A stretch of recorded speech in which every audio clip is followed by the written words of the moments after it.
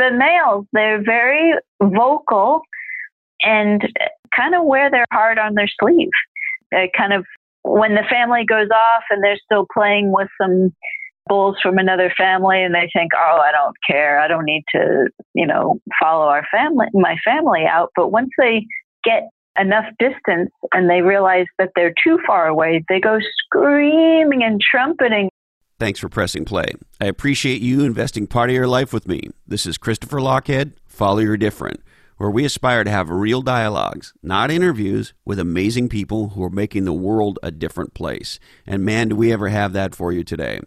We're sponsored by the good folks at growwire.com. This is the place where entrepreneurs and their businesses learn how to grow. Check it out, growwire.com, for stories of innovation. On this episode, I have an incredible conversation with Dr. Caitlin O'Connell Rodwell. She is one of the world's leading experts on elephants. Yes, elephants. And I just find her and elephants fascinating.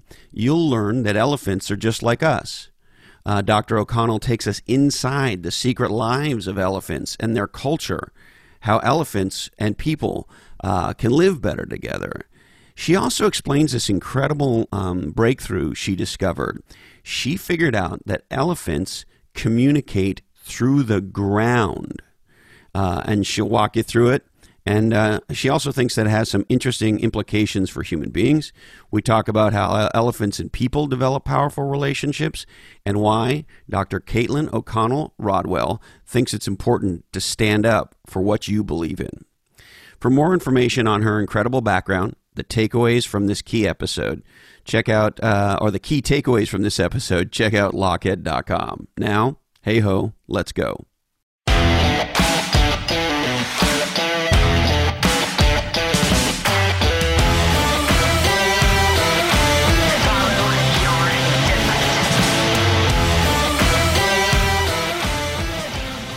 They are exactly like we are. Their societies are very similar. They have very similar rituals. They grow up in the same loving but very political family structures, with dominance hierarchies, just like we have, and the same rituals. And I think the more that people understand that other animal societies are very similar to our own, I think brings us a little closer to Earth. And a little more grounding. When you say they're just like us, I mean, how would they compare intellectually to a human being?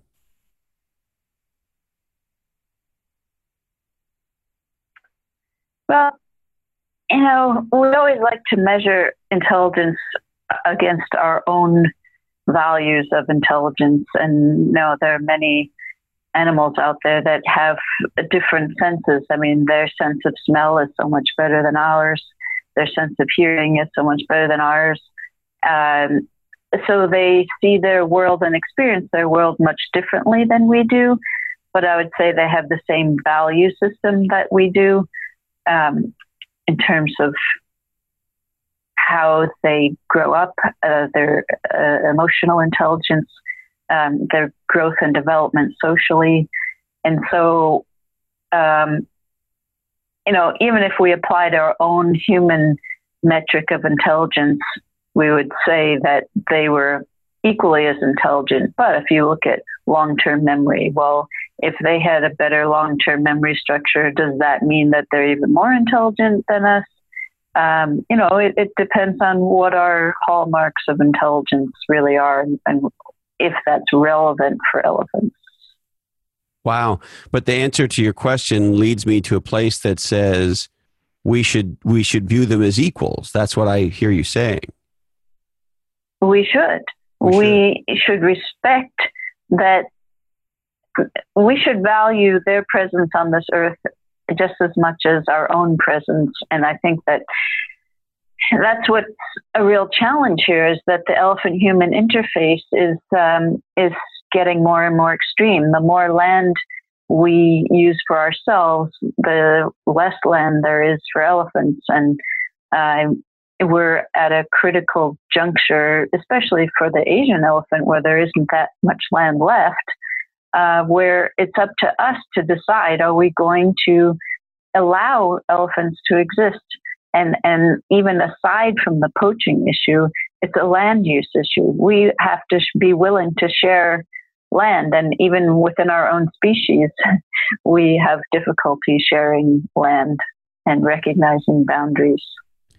Yeah, not to get political, but there's a debate in the U.S. right now about the U.S.-American border, isn't there? Yes. And we have that same thing with elephants. Elephants know exactly where it's safe to be and when there's hunting season and when to leave an area because it's not a safe time to be in that area. When to sneak across into the cornfields when the corn is ripe and they know, just like we know, when it's the best time to raid a resource. So we should equate elephant life with human life. The way we value human life is exactly the same with how we should value elephant life. Yes, and historically, humans have always put themselves above other species.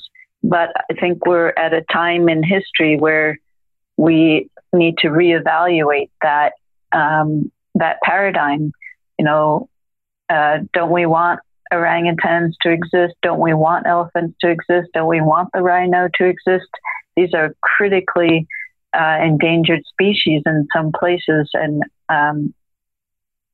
for the orangutan in all places that it exists. And then it's really because of habitat destruction.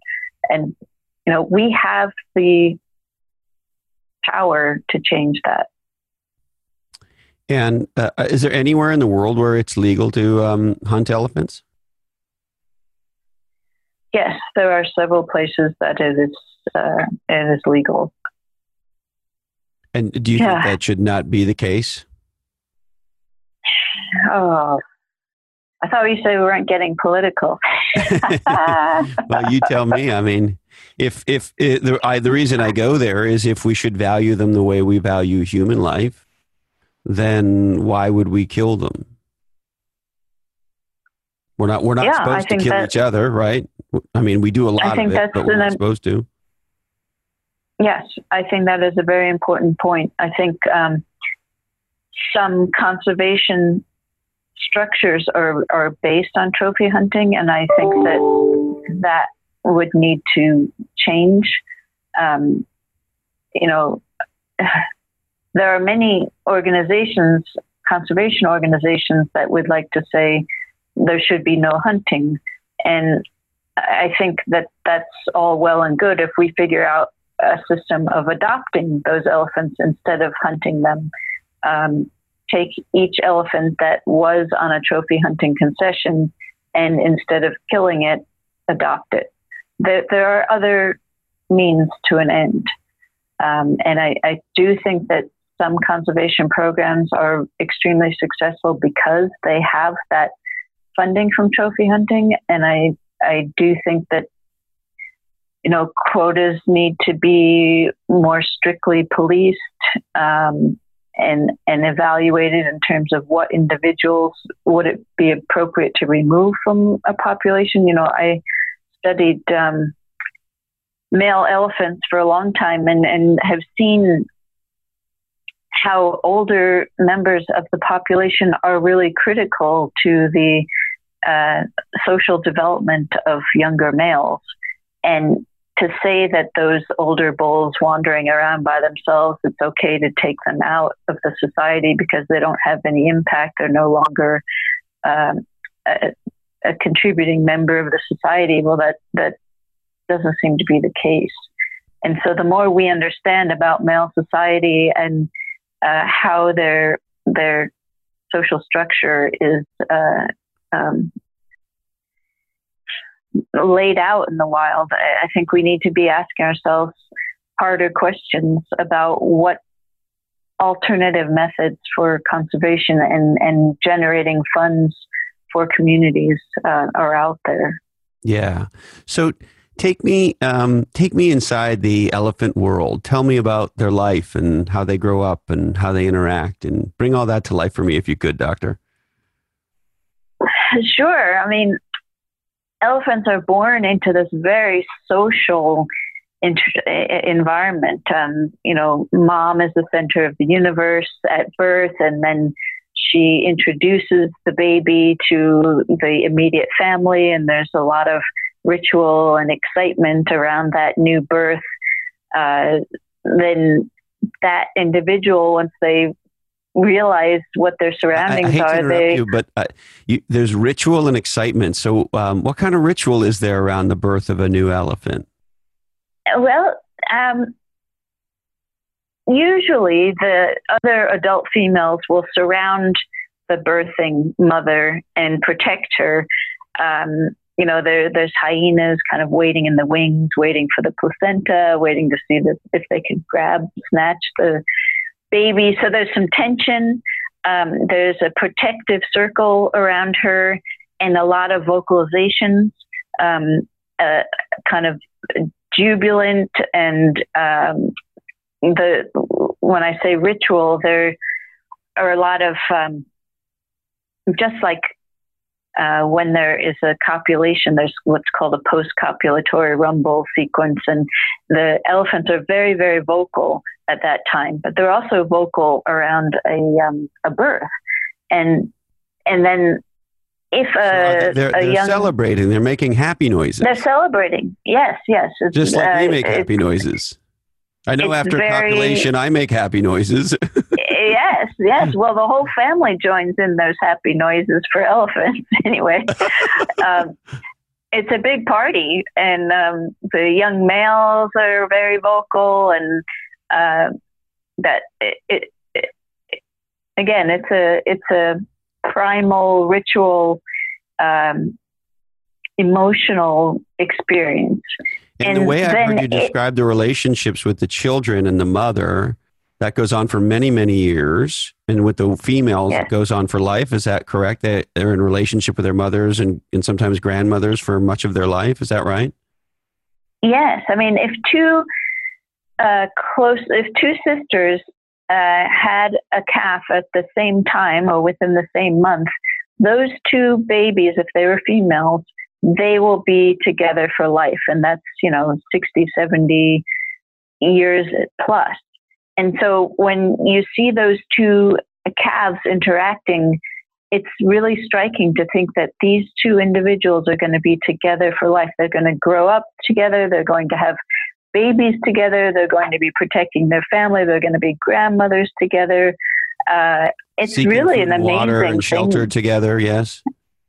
Yes. Everything, yes. Right? Making those decisions. Yeah. I think and so the women live together as a tribe with all of their babies. Am I understanding that right? Yes. All of their female offspring will stay with them for life.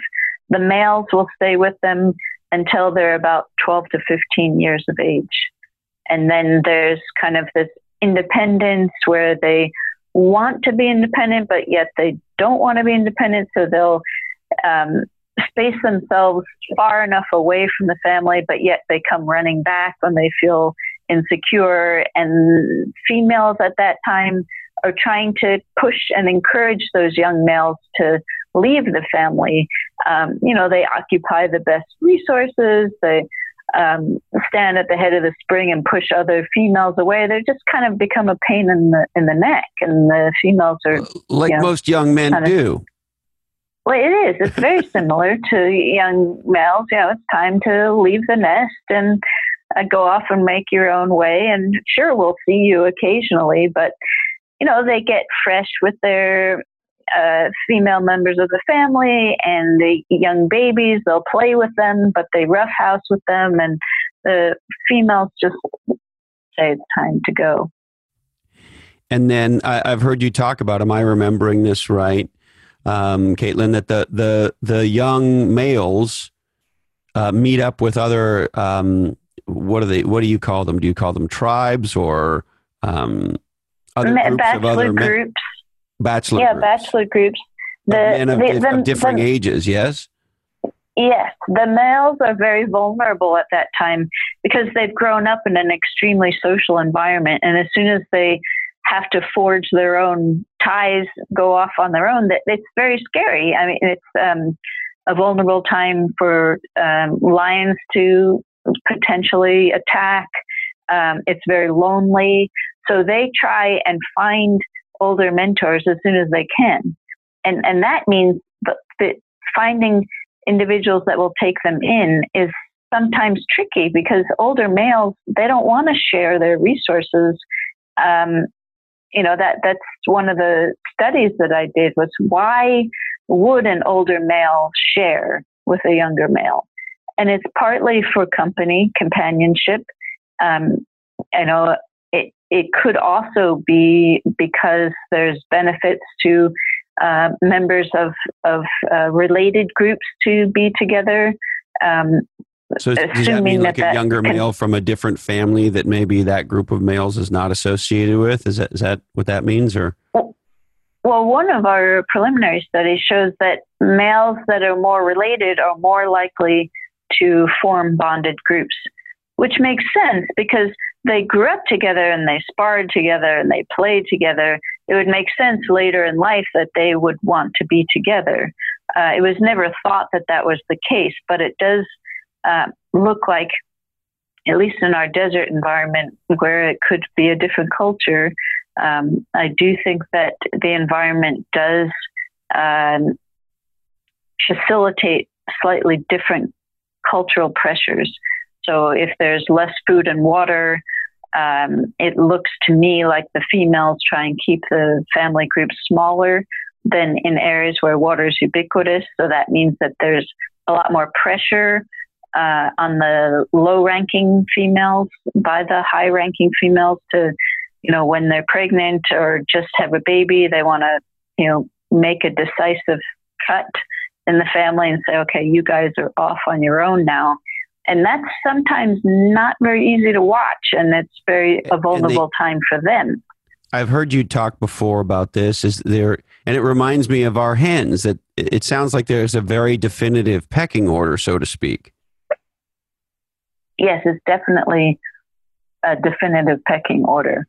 And so the matriarch might kick one of the lower ones on the pecking order out for various reasons at some point?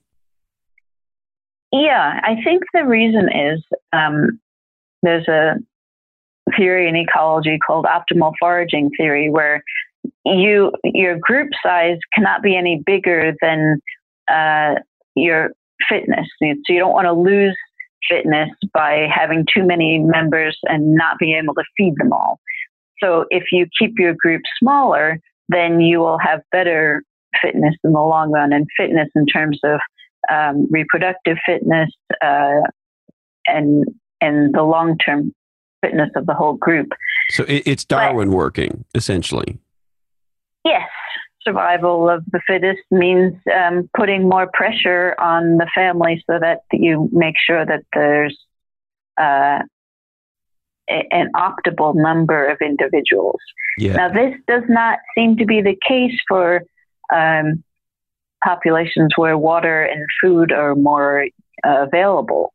So researchers in other places don't see this kind of pressure on low-ranking females. So in other groups, there have been studies showing that there's no queen ethos, that the next oldest, wisest female becomes the matriarch. But in the society that I'm studying in the desert, it doesn't appear to be that way. It appears that the matriarch and her closest relatives are the higher ranking individuals, and the low ranking individuals are less related. Now, this is my hypothesis. We're just doing the genetic work right now to see if that's in fact the case. And do you think it might be the difference in the availability of resources changing the behavior? Is that what you're guessing or looking into, or how do you think about it?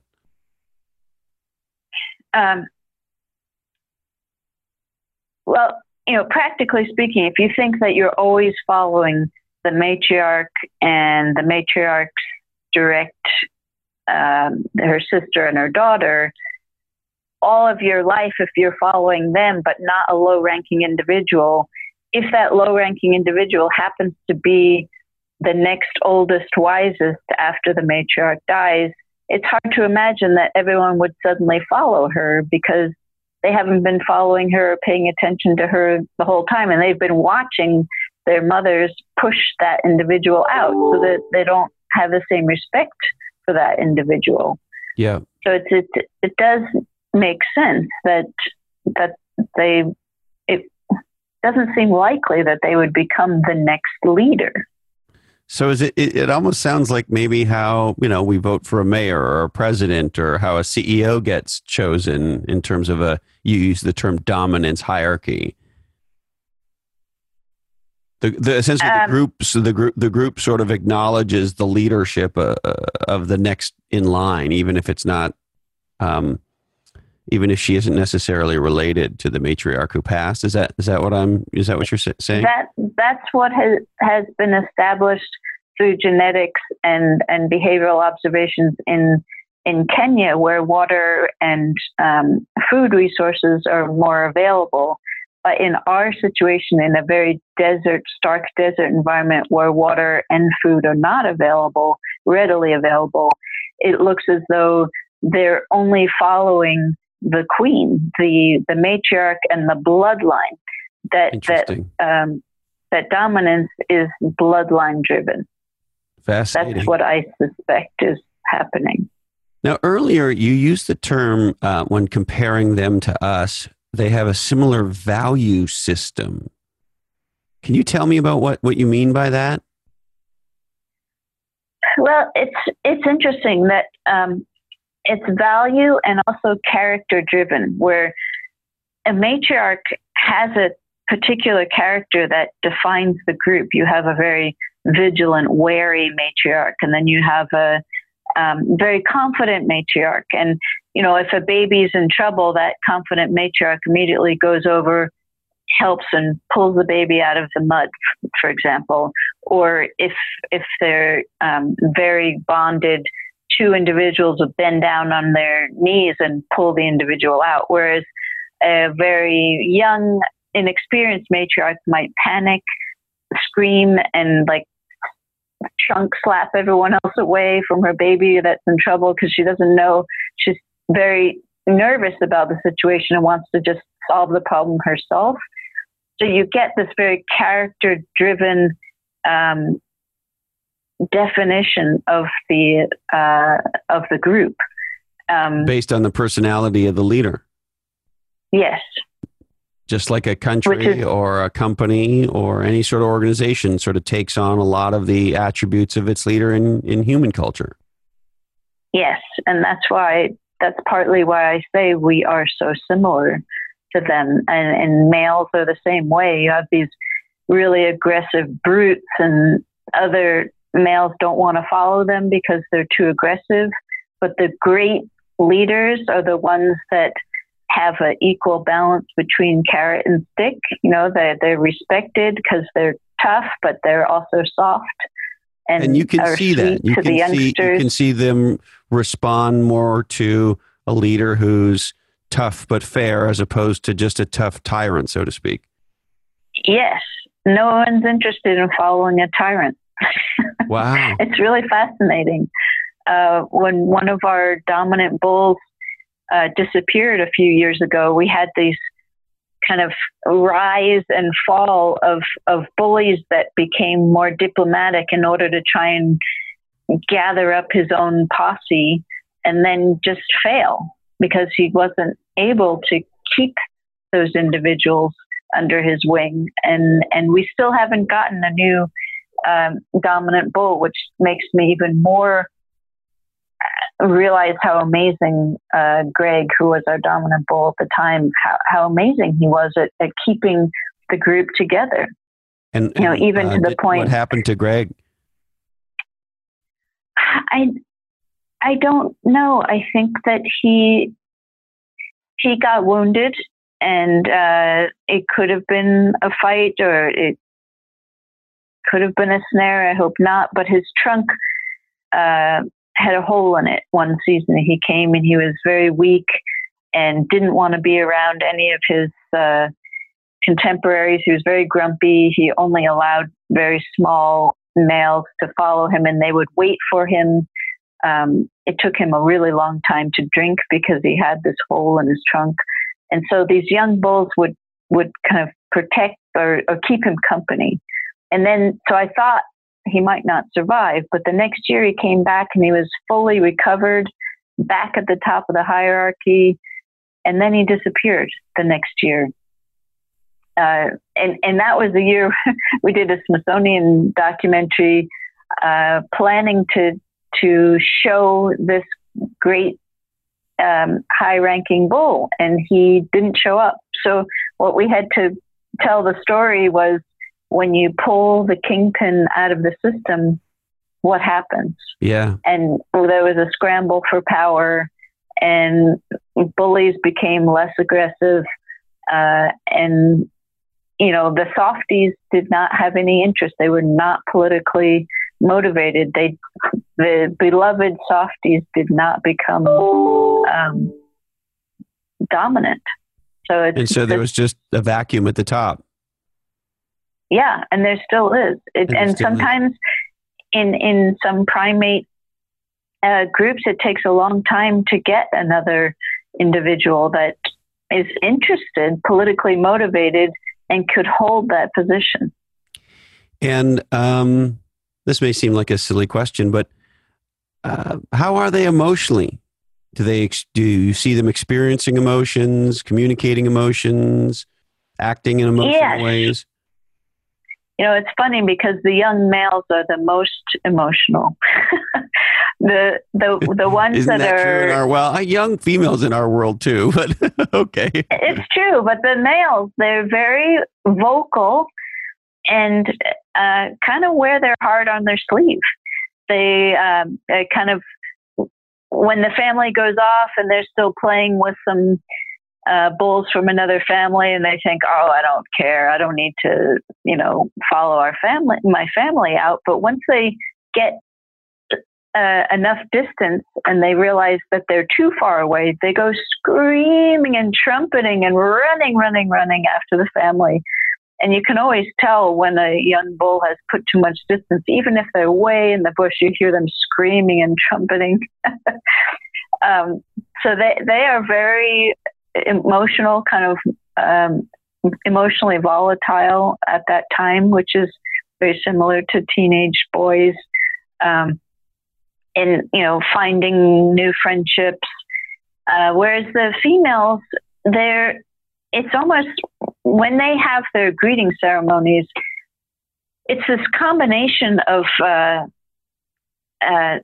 physiological response, even including urinating and defecating, as they rumble and they place their trunk on the ground and they flap their ears. And it's this physiological and emotional response. Whereas when males greet each other, it's much more relaxed. It's more like the backslapping you see in a bar setting, and then kind of rough and tumble greeting and trunk wraps and trunks in the mouth. And it's very fluid, and their bodies are very loose, whereas the females are very stiff.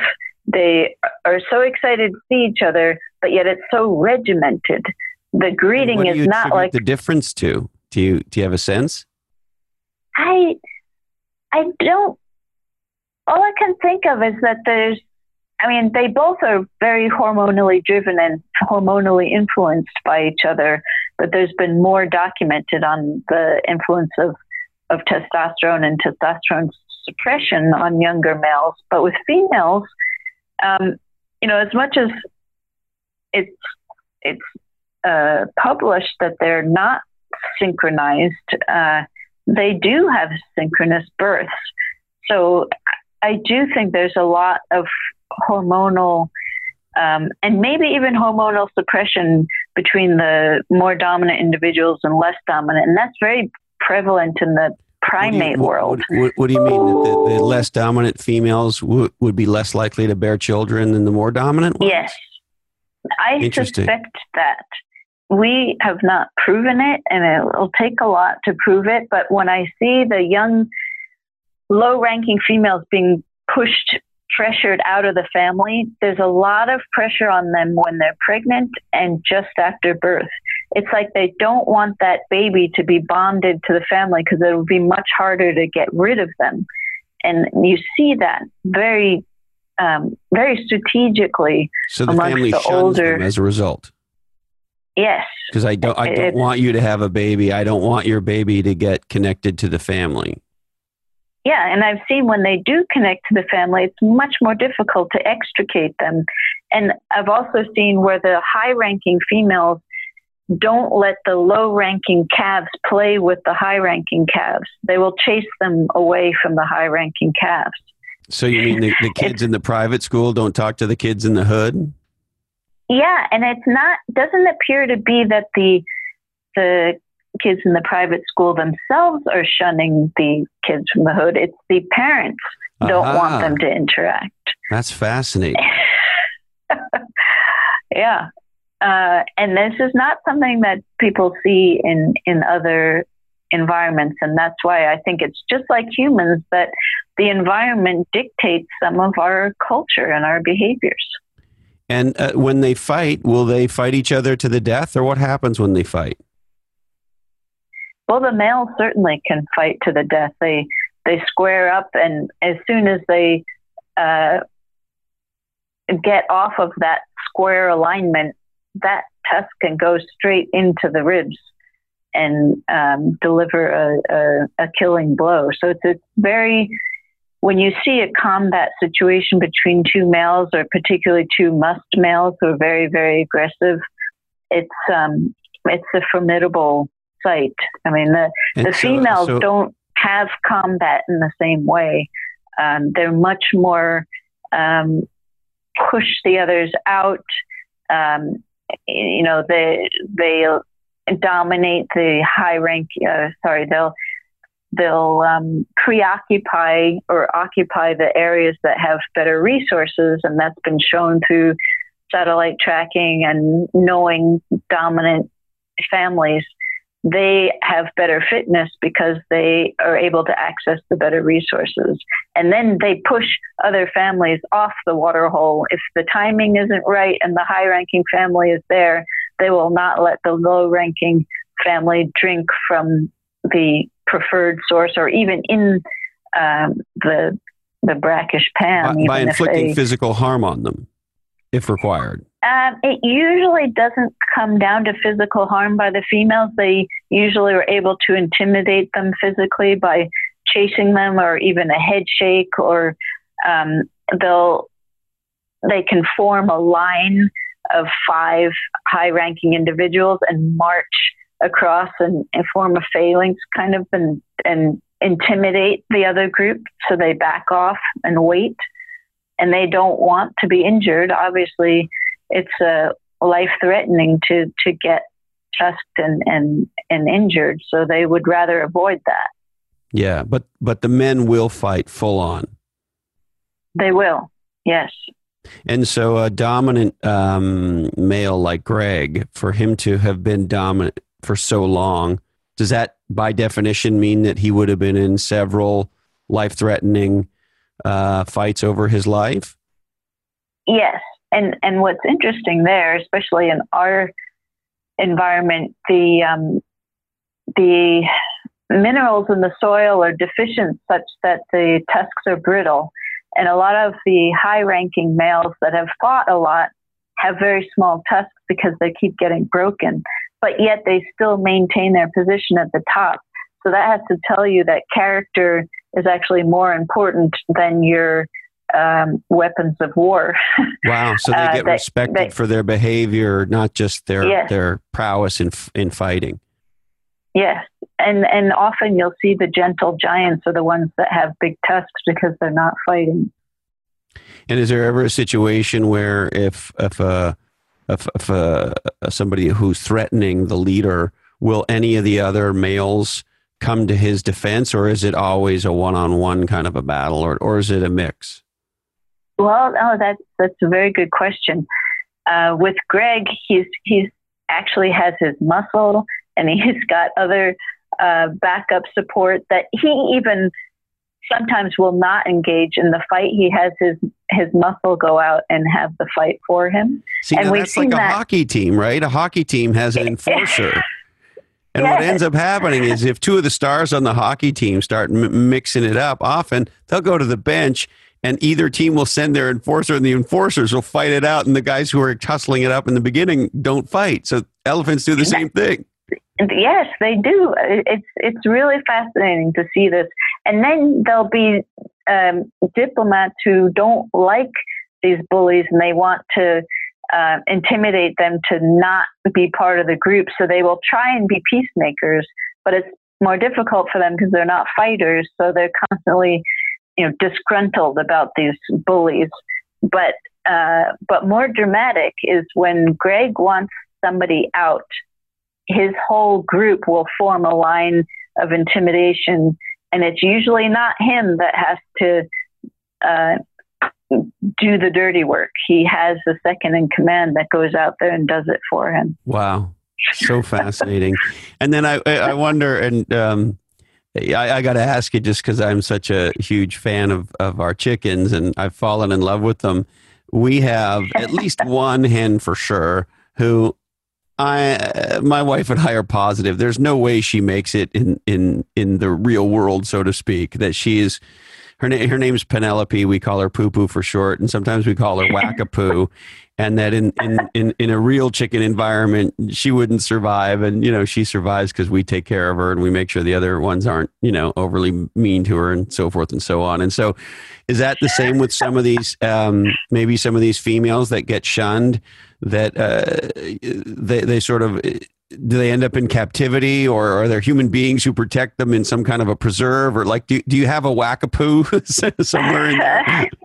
Well, no. What happens? I've been following 3 of these low-ranking females from 3 different families, and one of them has now become a matriarch of her own family, and that's what I think happens over time is that these low-ranking females, once they build up enough of their own daughters and daughters of daughters, that they are the matriarch of a new family. And they grow into the role. Wow.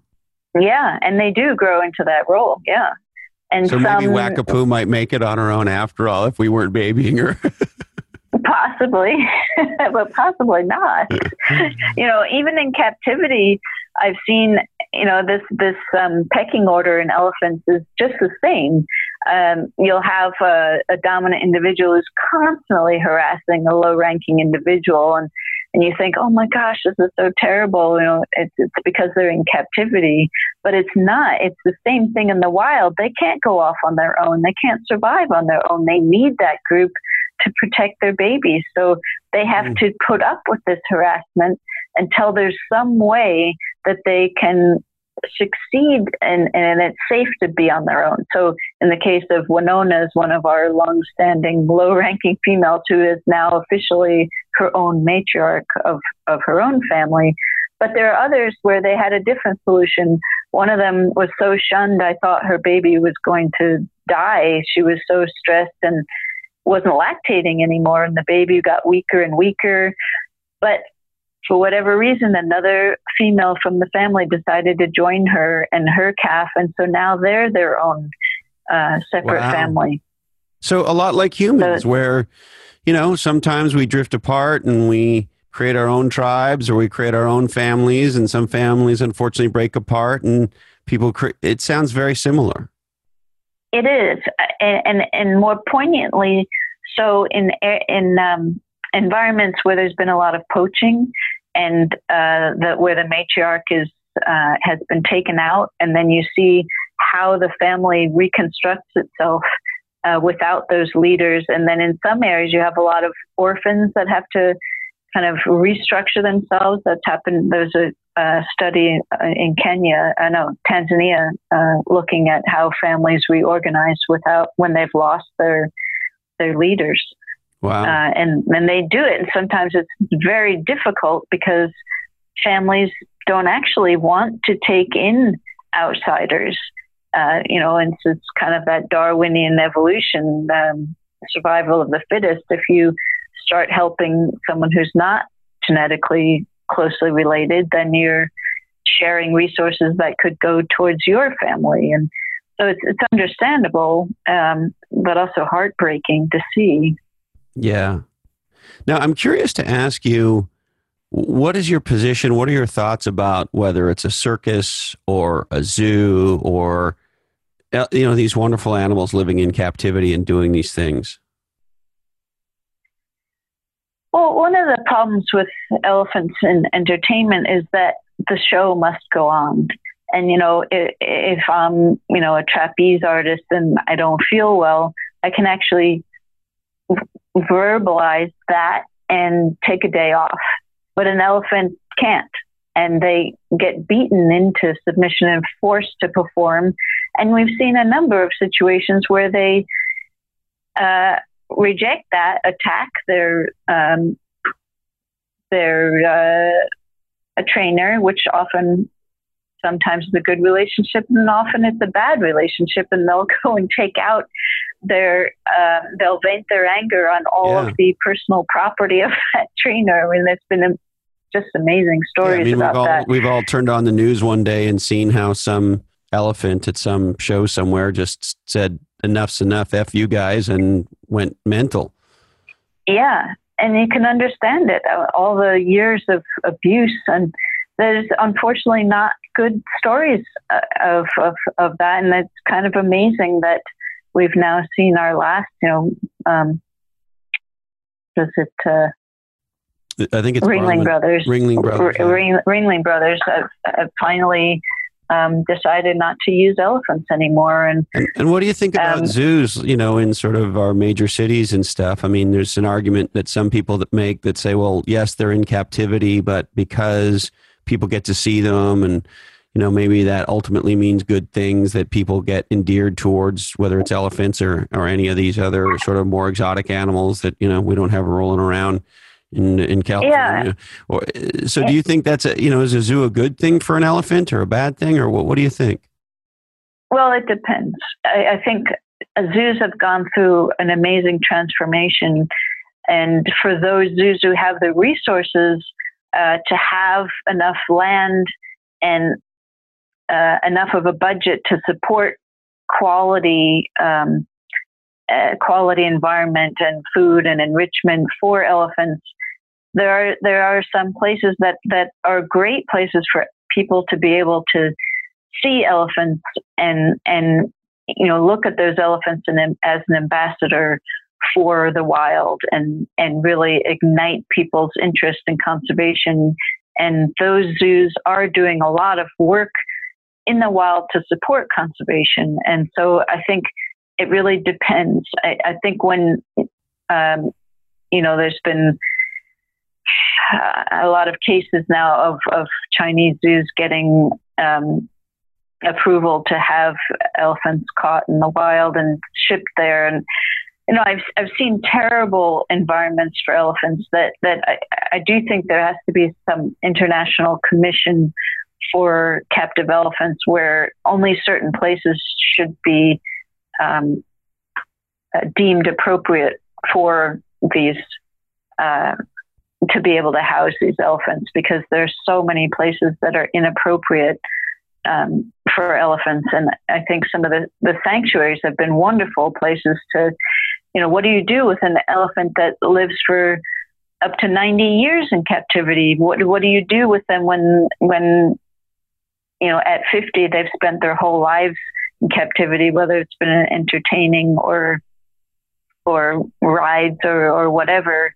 These sanctuaries that are supporting them have been a really great thing for elephants as well, because you can't just turn an elephant back to the wild that has never been in the wild. They've grown up in captivity and they don't know how to survive in the wild. I'm so glad to hear you say that. I expected maybe you'd have more of a universal negative, but it sounds like it's not a universal negative. Yes, there are some big negatives. Yes, it sounds like you want some more governance and control, but it sounds like there are some zoos that are doing some good things and treat these animals well and give them a good life. There are. I mean, ultimately, in an ideal world, I would say that migratory species, marine mammals, elephants, gray apes, I'd prefer not to see them in captivity. But if they are in captivity and there are certain places where the environments are appropriate for those animals, and many of them, again, there's been a transformation that there are places that are doing really good things for these animals, and having those animals serve as important ambassadors for people that'll never get to see a wild animal. So that leads me to another area of curiosity, and this may sound like a funny term, but the relationship between humans and elephants, I think many of us can relate to loving a dog or loving a cat. And if you'd ever said to me I would love chickens, I never would have believed it. But I don't care how crazy it makes me sound. I love our little girls, and as crazy as this makes me sound, they love me back. I mean, it's very clear. I believe it. I could tell you. I Absolutely. mean, when Beatrice sits there at the end of the walkway and squats down and screaming for me to pick her up, it's very clear what's going on. And when I pick her up, she makes a very happy sound, and it's cuddle time, and that's what we're doing. And it's like, it's a weird phrase, interspecies love, but it's an incredibly powerful thing. And I think many of us who've had a pet have experienced it. And I've never been a horse owner, but I've talked to people who with horses and so forth. And so I'm curious about the relationships you have and the relationships other people have. And do you guys fall in love with each other? And kind of, could you tell me about that part of it? Oh, well, I mean, elephants have amazing relationships with people. And because I study wild elephants, I'm not privy to that. And I wish I had that. But I feel like as a scientist, I have to keep a certain distance where I'm studying their society and not inserting myself into it. But I've had the privilege in captivity to experience how amazing elephants are at relationships and how bonded they are with their trainers in good situations, because there are bad trainers and bad situations, but the ones that are good are just so heartwarming, and they're very similar to a relationship with a dog where there's loyal, extremely bonded relationships that, and again, they speak English. You know, you ask them to do certain things. I work with the elephants at the Oakland Zoo, and we've trained one elephant to respond to different target training regimes. And it's really striking how much English she speaks, not speaks, but understands and responds to. And, you talk about interspecies love, whether it's the chicken or so many animals are capable of having the kinds of bonds that we only expect between ourselves or ourselves and a domestic animal like a dog. They react like I think they might. Like I think about, we have 2 kitty cats and then we have the hens. And when you talk to them in a happy, sort of loving voice, you call them, you call their names, maybe you have treats for them, they come running, they're happy to see you. Or when you yell at them with a dad voice because they're doing something wrong, they know exactly what's up and they stop doing it. Yeah. So do those sorts of things happen? Definitely. I mean, their posture, their body language says it all. If Donna, the elephant at the Oakland Zoo, is doing well at her, it's like a game. She has to choose between one picture or another picture. And when she's doing well, she puffs up and she holds her shoulders high and she starts kind of rumbling and getting all happy. And then when she keeps failing at the experiment, she holds her shoulders low, she holds her head down, and she just feels so distraught. And when is this torture going to end? I'm so confused. I don't know what you want. But then when she's doing well, she's like, yay, I'm on top of the world. Give me more treats. It sounds like really me when fun. I'm surfing, when I'm catching waves and I'm doing great, I'm a happy guy. And when I'm not getting any waves, or I'm falling or I'm blowing the takeoffs, I'm miserable and I go home all pissed off. Same thing. It's the worst. Now, I also have to ask you, did you have one more? You want to share more there? Or? I was going to say how similar that is to being with a dog and training a dog on certain things. They get very proud and excited and want to please you and really enjoy the challenge.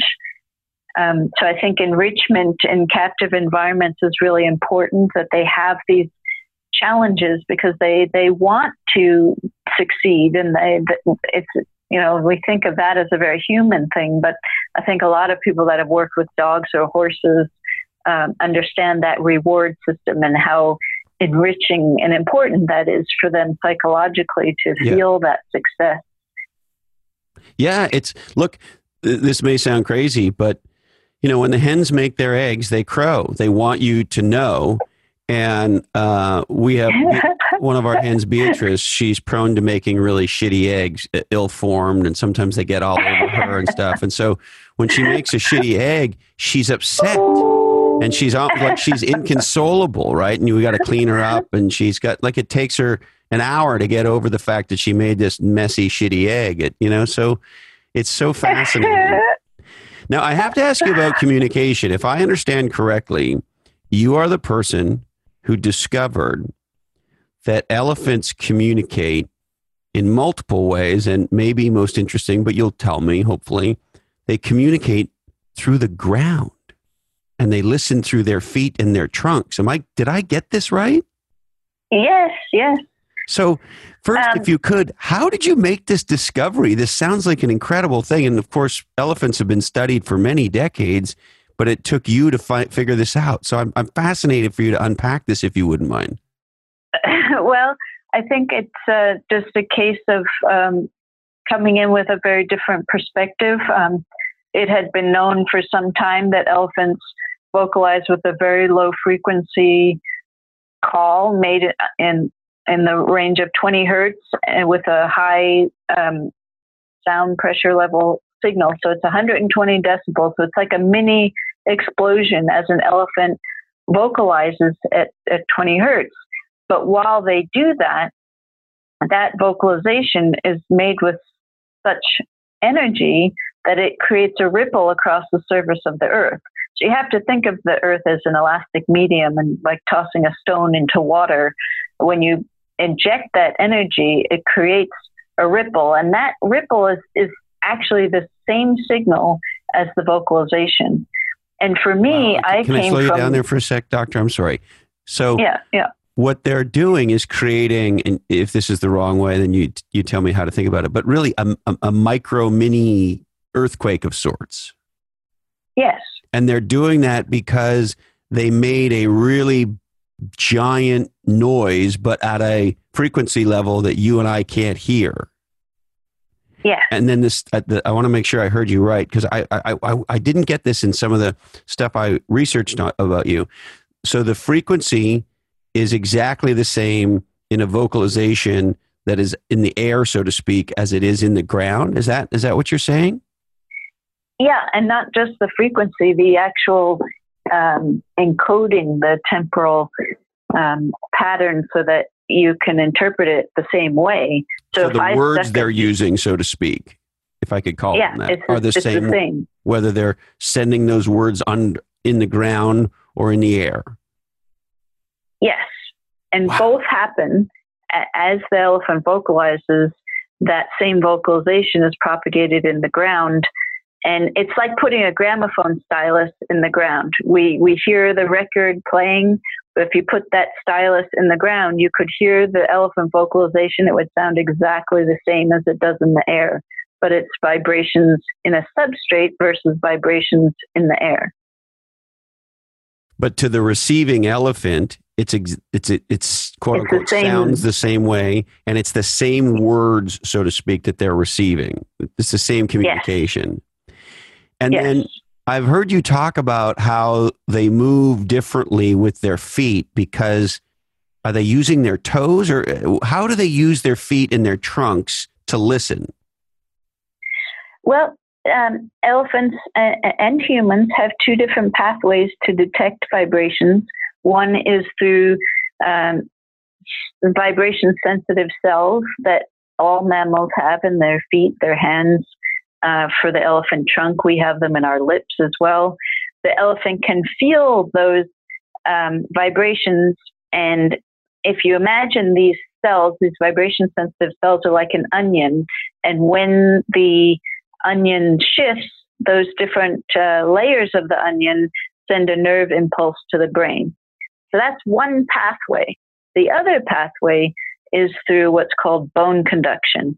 If you stand very still, like an elephant would stand still, and you feel a vibration, or if you're sitting on a speaker that's playing loud music, but it's transferring it into the ground, your ear bones will shake just as if you receive sound through your eardrum into the ear, into the middle ear, and that same signal, because your ear bones are going to shake the same way, that same signal gets into your cochlea and goes to your brain as if you heard that sound rather than felt it.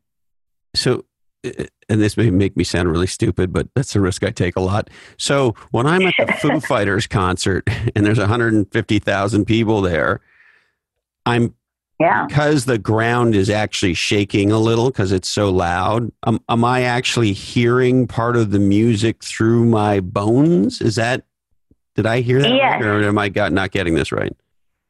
Well, you are, but there's so much in the air as well. So it's a better example to think of a person with hearing impairments standing on a wooden floor with a big speaker, and they're hearing the Foo Fighters through the vibrations rather than through the air into their ear. Fascinating. So people with hearing impairments are much more sensitive to vibrations than we are, because we've tuned them out. We've got so many other sensory inputs. But for people with hearing impairments, their auditory cortex is not getting signals from the airborne environment. So they're actually processing vibrations instead. So basically the somatosensory cortex is much larger, has more real estate for processing vibrations for a hearing impaired person versus a person who can hear normally. Now, do they do this to be able to communicate over longer distances, or is there just different communications that they like? Why do they communicate in these multiple fashions? Well, one way to look at it, the simplest way to look at it, is that it's a byproduct of having such a loud vocalization. And because of that, you have two channels to detect the signal. You've got the airborne environment and the ground. And there are physical properties of detecting a signal on the ground. One is that it would travel at a separate rate than the airborne signal, so that you could effectively, like counting the distance between lightning and thunder, and figure out how far away the signaler was. There's other physical advantages. If the sound is traveling slower, at a slower velocity in the ground, you'd have a better way of localizing that sound because of the... So I just want to go back to the first one. I'm sorry. The first one is, I will have a better sense of where the other elephant is who's communicating to me physically is if the communication comes through the ground. Is that what you said, or did I misunderstand that? Yeah, that's the second one. So the first one is you'd be able to tell how far away it was, because there'll be a difference in velocity in the airborne environment versus distance and location. And the location is because that signal is going to be either longer or shorter depending on the velocity. And for an elephant call, their signal is 20 hertz, which translates into a 17-meter wave. And that 17-meter signal is very, very different to localize because it's so flat. But if it's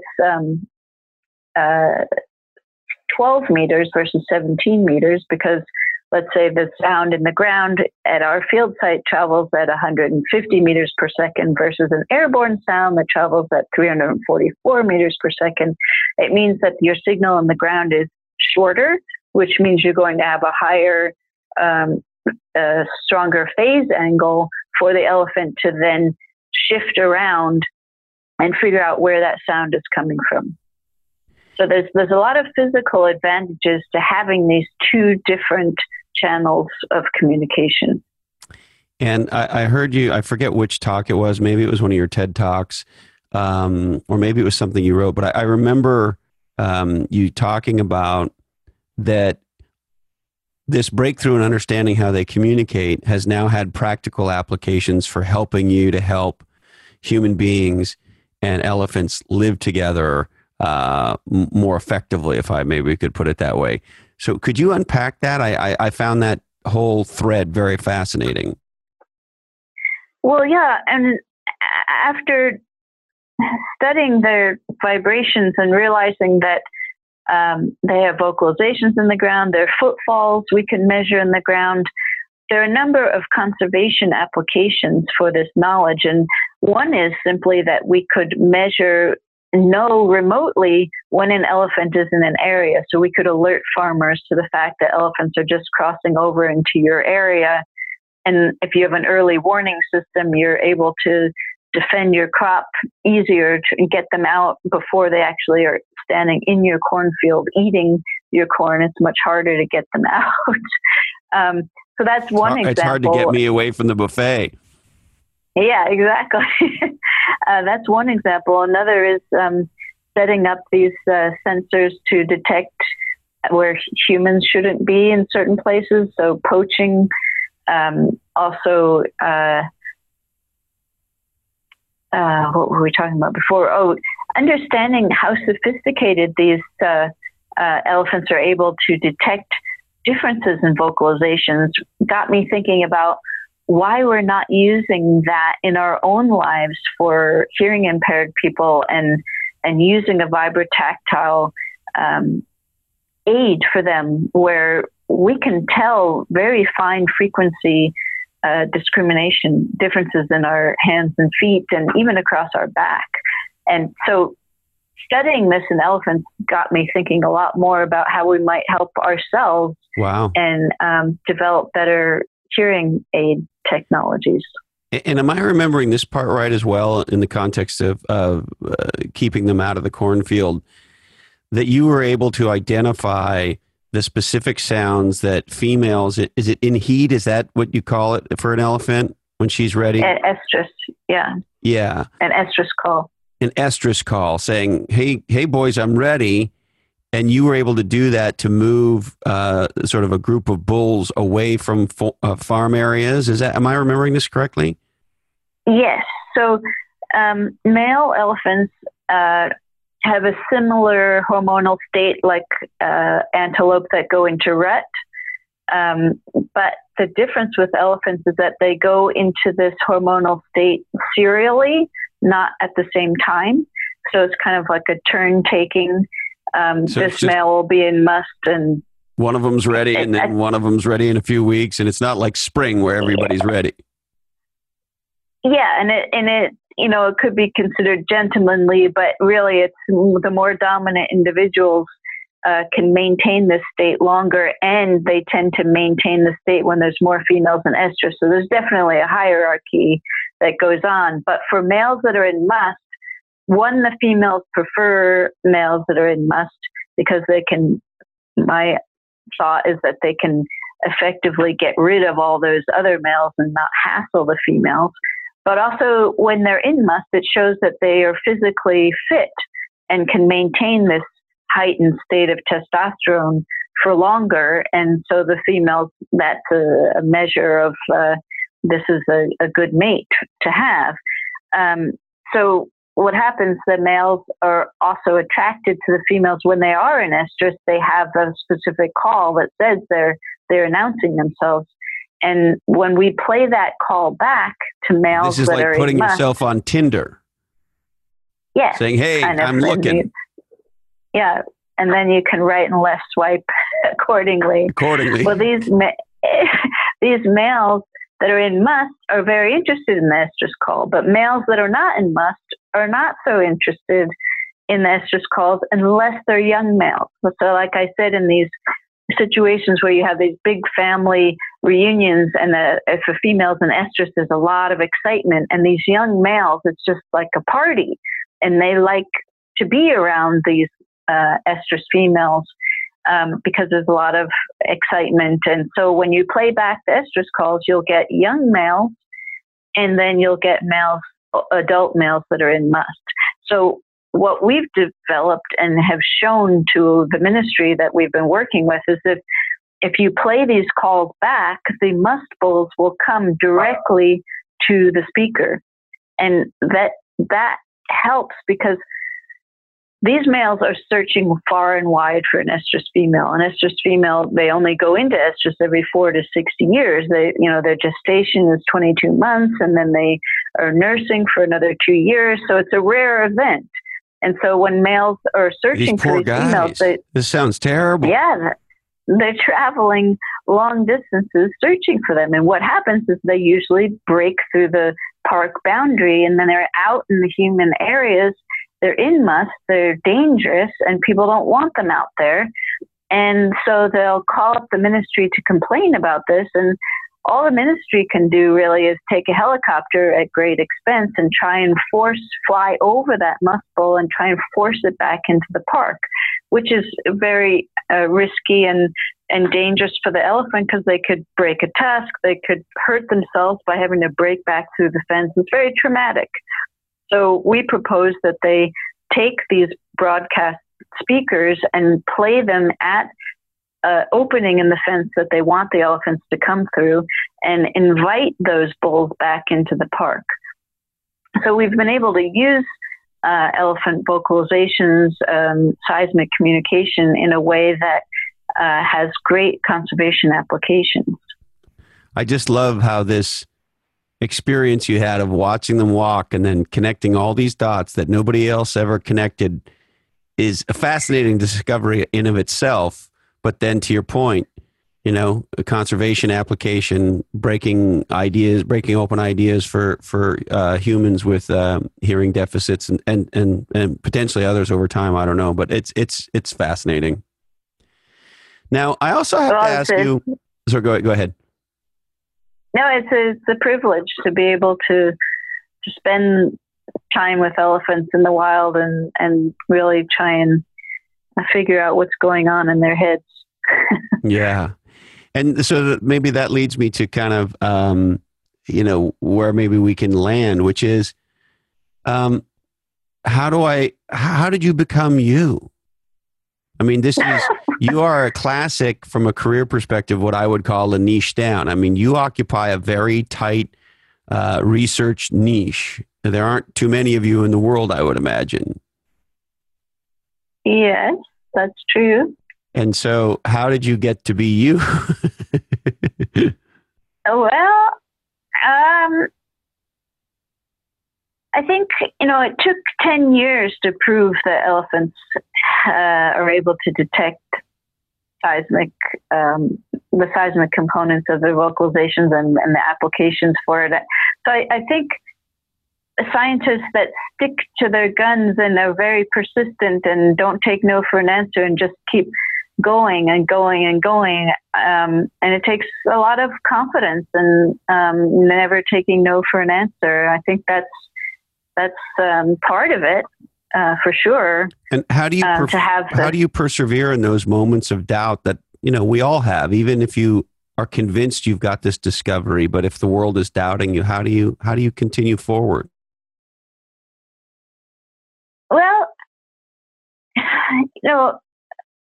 there's definitely cultures, scientists are human and we have our biases, our cultural biases and the experience that we grew up in a scientific community. And if you've not been exposed to a certain idea, or if there isn't a preponderance of or previous evidence, just like our litigious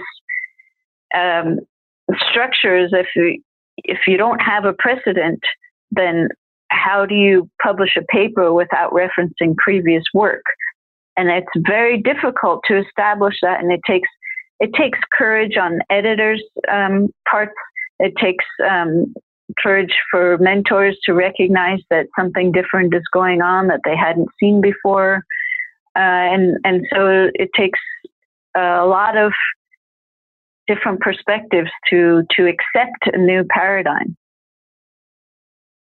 Well, I love that you pushed through all of that. I don't know the world that you live in, but you discovered something that, I mean, how many years have humans been studying elephants?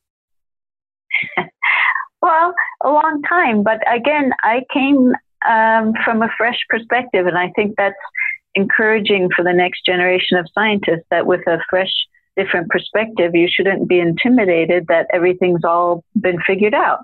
And I had studied seismic communication in insects prior to studying elephants, and I saw that elephants were behaving exactly like those tiny little millimeter plant hoppers on the plants that I was studying in Hawaii, and went to Africa and realized that elephants were doing exactly the same thing: searching, freezing, pressing their front feet forward, and always before the arrival of another group of elephants. And this is exactly what the insects were doing that I was studying. And so that fresh perspective really broke the boundaries into another area for elephant research.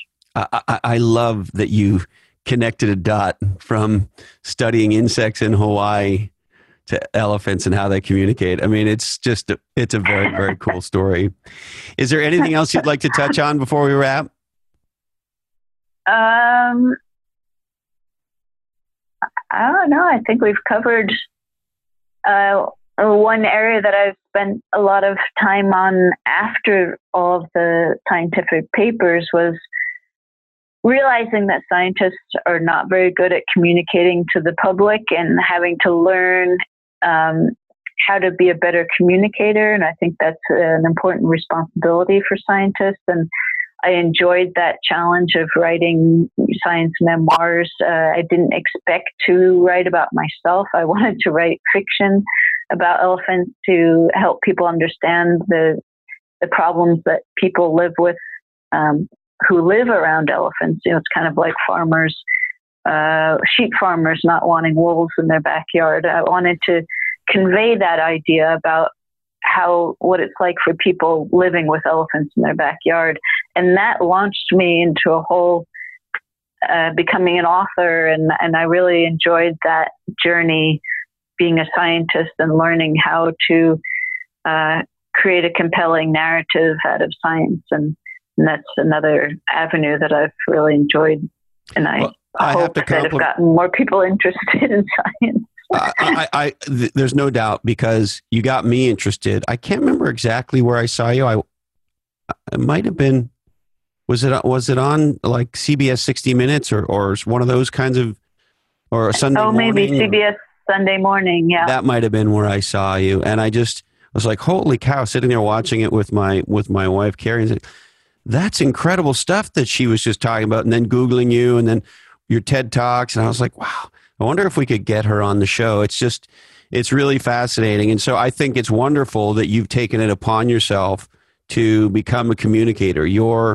The stuff that you've put out in the world, what today we refer to as digital body of work, is easy for laymen to consume, and at least for me to get fascinated in. So I appreciate not only the work, but that you've taken it so seriously to communicate to laymen like me, because I am more interested in elephants as a result of Caitlin.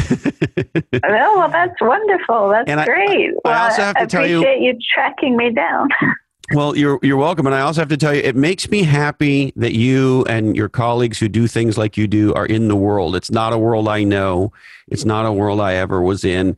But it makes me happy to know that Dr. Caitlin is researching how elephants communicate and how we can live together better with them, and et cetera, et cetera. It's very cool. Well, thanks. I appreciate you wanting to cover the topic in your program, and thanks so much for having me. The pleasure's been all mine. Thank you so much, Doctor. Whew. Do you know somebody who would love this episode? I mean, frankly, who wouldn't love this episode? Well, I'd love you just a little bit extra if you shared it with them right now. And make no mistake, we deeply appreciate your shares on social media, and we deeply appreciate your ratings and reviews of this podcast. Now, do you want to grow yourself and your business? Check out growwire.com. Stories of innovation and growth. This is the new place on the internet. There's a podcast, which is fantastic.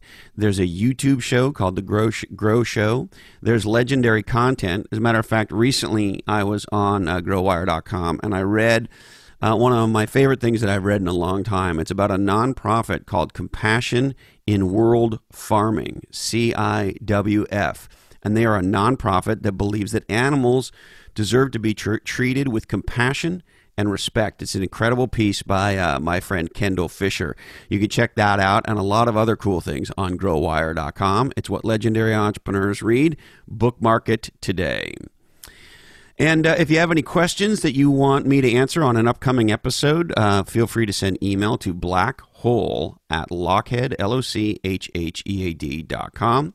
We have a brand new website, lochhead.com, and you can follow me on Twitter if you like, @Lochhead. All right. We would like to thank the #1 bestseller, Niche Down, from Heather Clancy and myself, How to Become Legendary by Being Different. The good people at onelifefullylived.org. Learn how to dream, plan, and live your best life for as close to free as we can make it. onelifefullylived.org. The best-selling book from my friend and multi-time guest Dushka Zapata, Someone Destroyed My Rocket Ship and Other Havoc I Have Witnessed in the Office. She really does have the greatest titles. Dushka Zapata, check her out on Amazon.com. Now, are you feeling whelmed? Overly, that is? Is it time for you to get some help? Have you ever thought about a virtual assistant? This is a new category. And leading this new category are my friends at Bottleneck Virtual Assistants. Check them out at bottleneck, all one word, .online. This is where you can get help and extend your reach for a very cost-effective price. Now, are you a thought leader? Are you trying to get your thoughts on leading podcasts? Check out my friends at interviewvalet.com, podcast interview marketing. And hey, are you in Ireland? It turns out we have a growing audience in Ireland. Who would have thought it? And there's some marketing leaders over there I've fallen in love with. Check out the good people at fusion.ie. fuzion.ie. Legendary PR, marketing, and design in the amazing country of Ireland. And the incredible people at the Front Row Foundation, making moments that matter for people with life-threatening diseases. If you want to make a difference, this is a wonderful place to do it. Check out the frontrowfoundation.org. All right, I need to remind you that today's information is provided to you solely for informational purposes, and this oddcast is the sole property of the Legends and Losers Oddcast Network.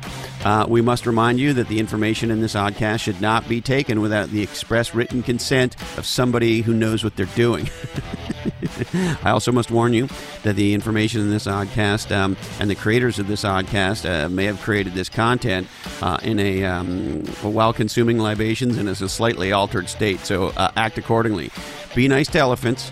Don't forget to buy John's Crazy Socks. Tell 2 people you love about 2 podcasts you love. Don't be lame. Get out of the passing lane. Remember to listen to Joan Jett. Only buy pasture-raised, free-range eggs. Thank you, Candy Dandy. I love you, Mom and Dad. And hey, Colin, this oddcast really ties the room together, doesn't it? Today, our deepest apologies go out to Christine Comerford. Sorry, Christine. We just ran out of time for you. That's it, my friends. Thank you so much for investing part of your life with me. And we'll look forward to seeing you again soon on another episode of Christopher Lochhead, Follow Your Different.